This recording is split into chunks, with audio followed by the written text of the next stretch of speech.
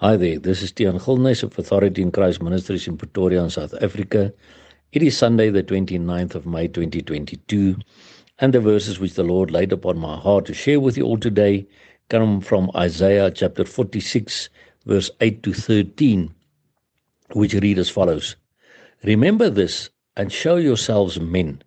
Bring it again to mind, O you transgressors.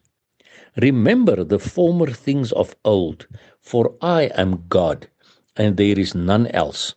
I am God, and there is none like me, declaring the end from the beginning, and from ancient times the things that are not yet done, saying, My counsel shall stand, and I will do all my pleasure, calling a ravenous bird from the east, the man that executes my counsel from a far country. Yea, I have spoken it, I will also bring it to pass. I have purposed it, I will also do it.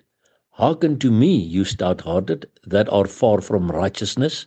I bring near my righteousness, it shall not be far off, and my salvation shall not tarry. And I will place salvation in Zion for Israel, my glory. My brother and sister, we must understand one thing. We have the one true book on which we can build all eternity. And how do we know that the Bible is the one true book? Because of the prophetic word contained in the Bible. God says in verse 9 here, remember the former things of old, for I am God and there is none else. I am God and there is none like me, declaring the end from the beginning, and from ancient times the things that are not yet done, saying, My counsel shall stand, and I will do all my pleasure.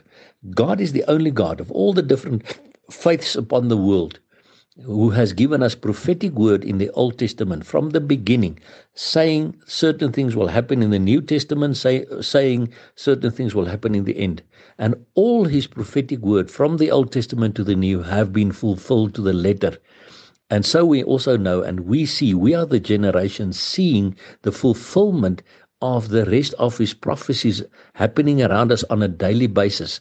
And so we know we have the one true faith. We have the one true book. We have the one true God upon which we can build our eternity.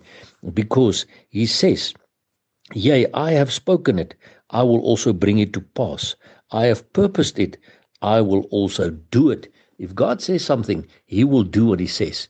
He will not say one thing and do another thing. So you can stand on the word of God.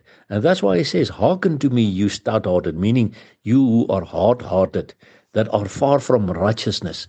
Righteousness is God's way of doing things all over the world. And also he wants us to stand in righteousness, but then we must do his way of doing things. And that's why we must listen to him and not be hard-hearted, because he brings near his righteousness, his way of doing things, and his salvation shall not tarry. And that's why we know the prophetic word regarding the coming of our Lord Jesus Christ is also true. And that is why we know if he said one thing, he will do it. So we can cling to the promise that our blessed hope is on his way, our God, Jesus Christ, to come and take us to be with him. And then we will be with him in all eternity. And that is why we will only keep on crying out, Maranatha, come Lord Jesus. And remember, Jesus Christ loves you immensely. Blessings to you.